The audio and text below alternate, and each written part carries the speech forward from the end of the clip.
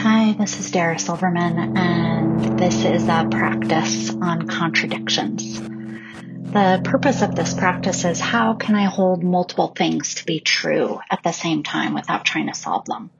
How can it benefit me and others to welcome and be with this complexity rather than denying or rushing to solve these multiple different things at once?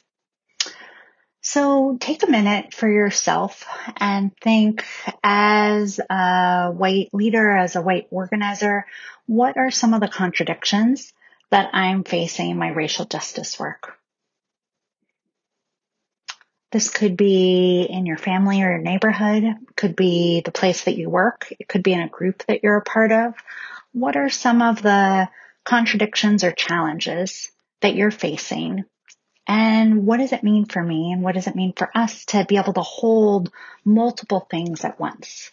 So this could be like, I totally believe that Black, Indigenous, and people of color should lead everything.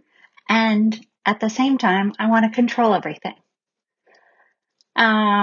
It could be things like white people should just follow the leadership of BIPOC leaders.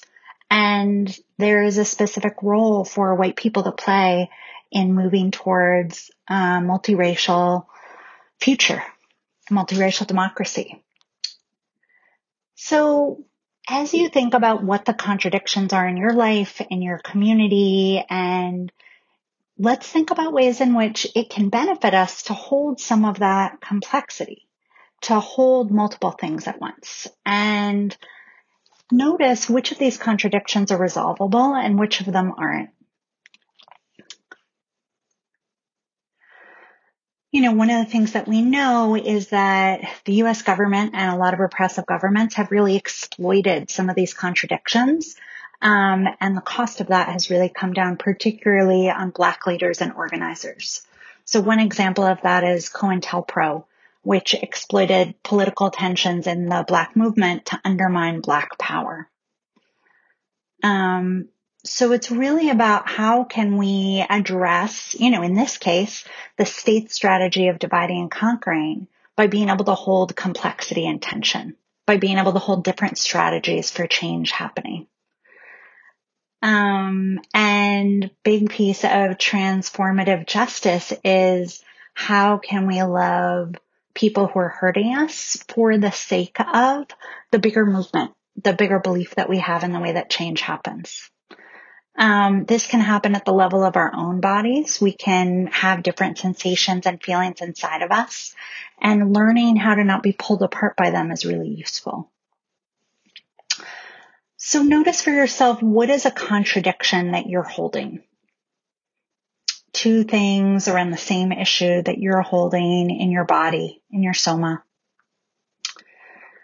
And what we're going to do is take your arms, and you can do this either with your arms or energetically, and turn your palms up, bending at the elbow, and hold your hands sort of parallel to each other with your palms up, facing towards the ceiling or the sky, elbows bent by your sides.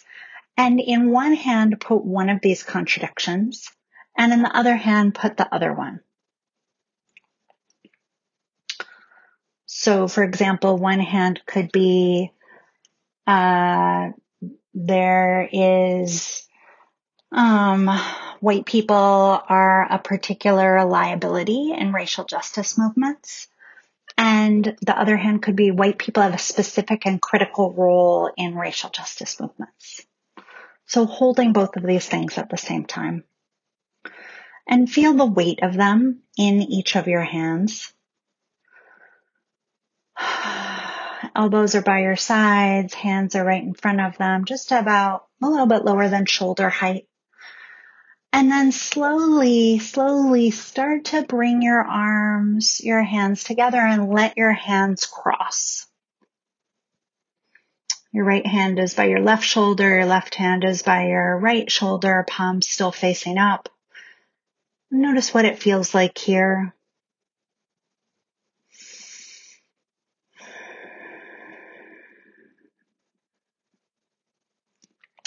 And then bringing your arms back out.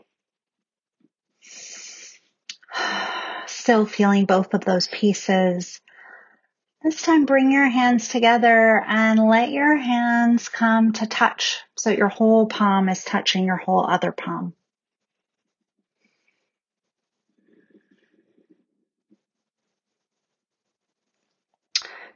Notice what that feels like in the body, in your soma.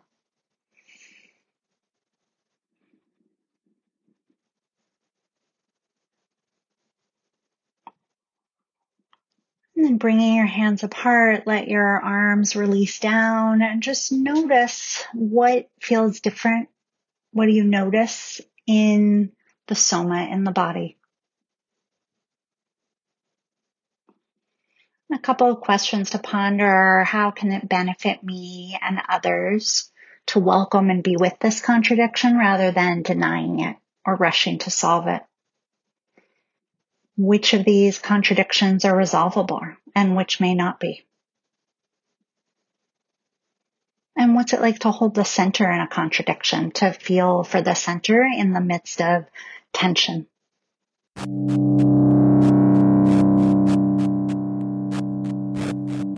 Thank you for being in practice together.